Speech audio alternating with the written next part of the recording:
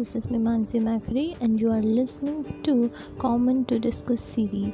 So, this is episode number 8 of the series. So, here we go. Have you ever regretted some action of yours? Have you hurt people when it could have been avoided? Or have you taken something that was not yours? Yes, we at some point in our life wanted to reverse our actions, but that is not possible.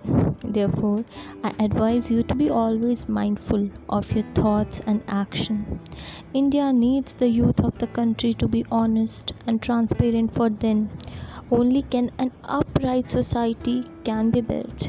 So integrity is a virtue that all of us need to cultivate consciously, for there is a heavy price to be paid for dishonest dealings. We may think that we can get away from our wrongdoing, but they will always catch up with us. So do make an effort to be honest and truthful in all your dealings, big or small, and you will be more at peace with yourself and lead a blissful life. Stay tuned for more episodes.